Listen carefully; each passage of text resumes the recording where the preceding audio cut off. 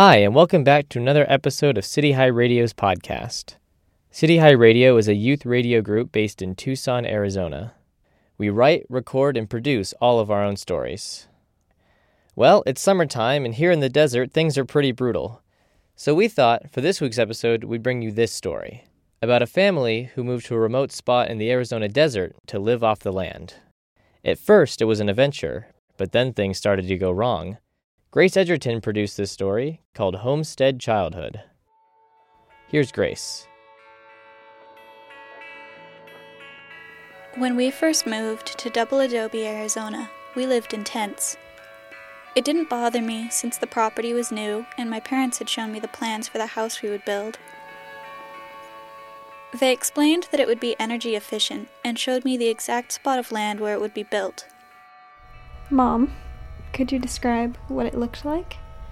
It was a beautiful natural landscape with mesquite trees and acacia trees and a lot of grass. In some places, there were clumps of buffalo grass several yards wide and taller than my head. They were almost maze-like, and though tempting to play in, the chances of being bitten by a snake or poisonous insect were too high. All it took was a rainstorm. It came in suddenly, the black clouds rolling in from seemingly nowhere and gathering with a furious determination. We were so desperate to get out of the downpour that my stepfather rigged up a sort of shanty with old corrugated tin for us to hide under. Somehow, that slanted, sloppy pile of metal became our base camp. Naturally, it began to expand. Eventually, it grew into a horrible 2-story monster house. When my stepfather added a second floor, that's where I was moved to. The roof just brushed the top of my head when I stood in the center of the room, and then it slanted sharply downward on either side. Our house, if you can call it that, was a slapdash metal box in the middle of the desert that was really hot in the summer and really cold in the winter, with a lot of unsealed openings. You could see dust coming in through the cracks and through any open windows when there was a dust storm or a dust devil. And everything inside was just always filthy, and it was really difficult to keep anything clean. My only real social interaction was with my mother and my stepdad.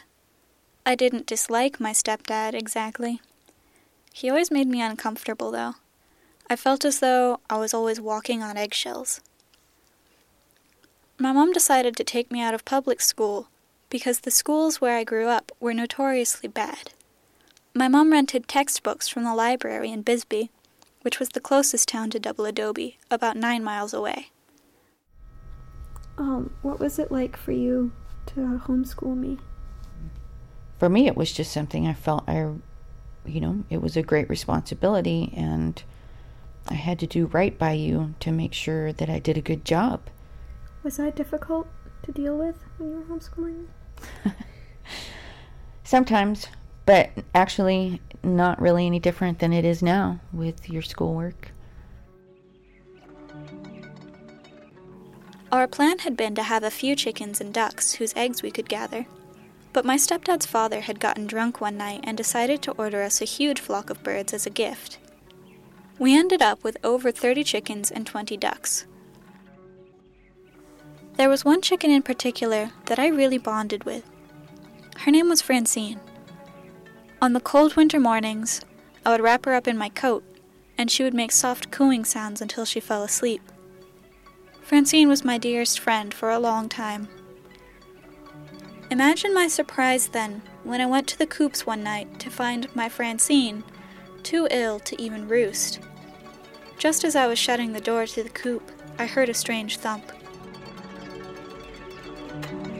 I hurried back in to find Francine had fallen, dead, to the ground. I was so upset that I ran inside crying and screaming about how much I hated my life. "This is so stupid," I said. I hate it here.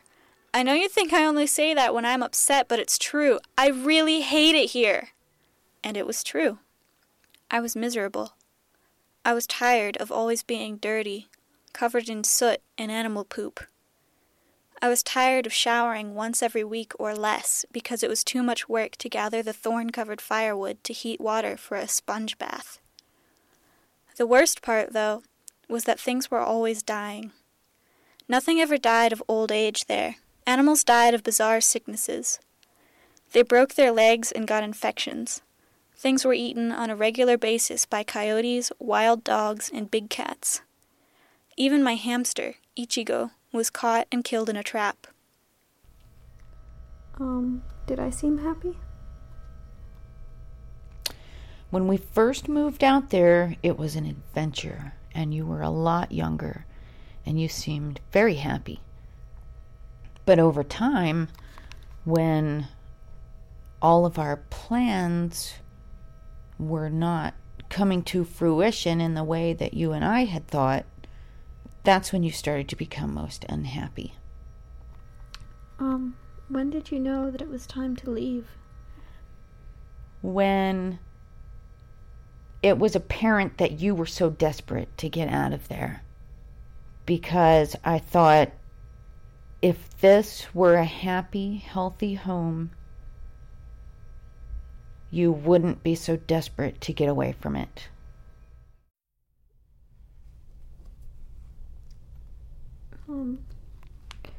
How did you feel when I left and you were still there?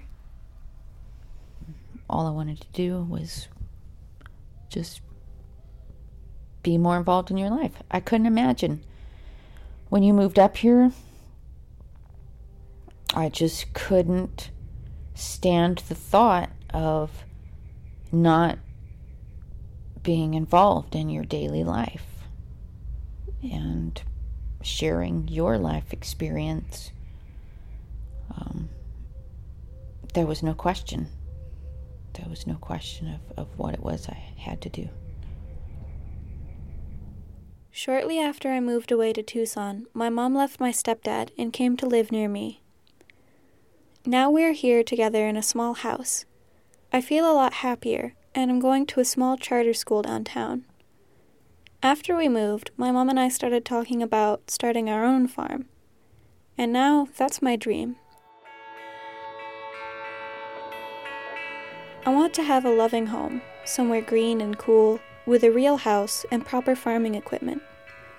But most of all, I want a family that takes time to build strong relationships and really communicate with one another.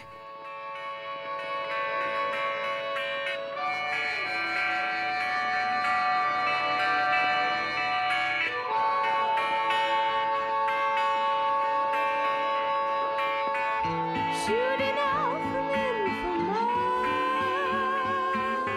infamous, back and forth a treasure lane, where patience lived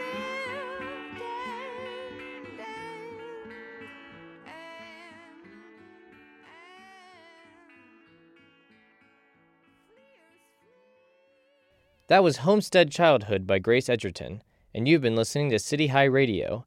Thank you so much for tuning in. You can subscribe to this podcast on iTunes and Stitcher, or listen to us on PRX, the Public Radio Exchange. To learn more about our high school, visit www.cityhighschool.org. Thanks to Colleen and Big Blood for giving us permission to use their music. I'm Oliver. See you next time.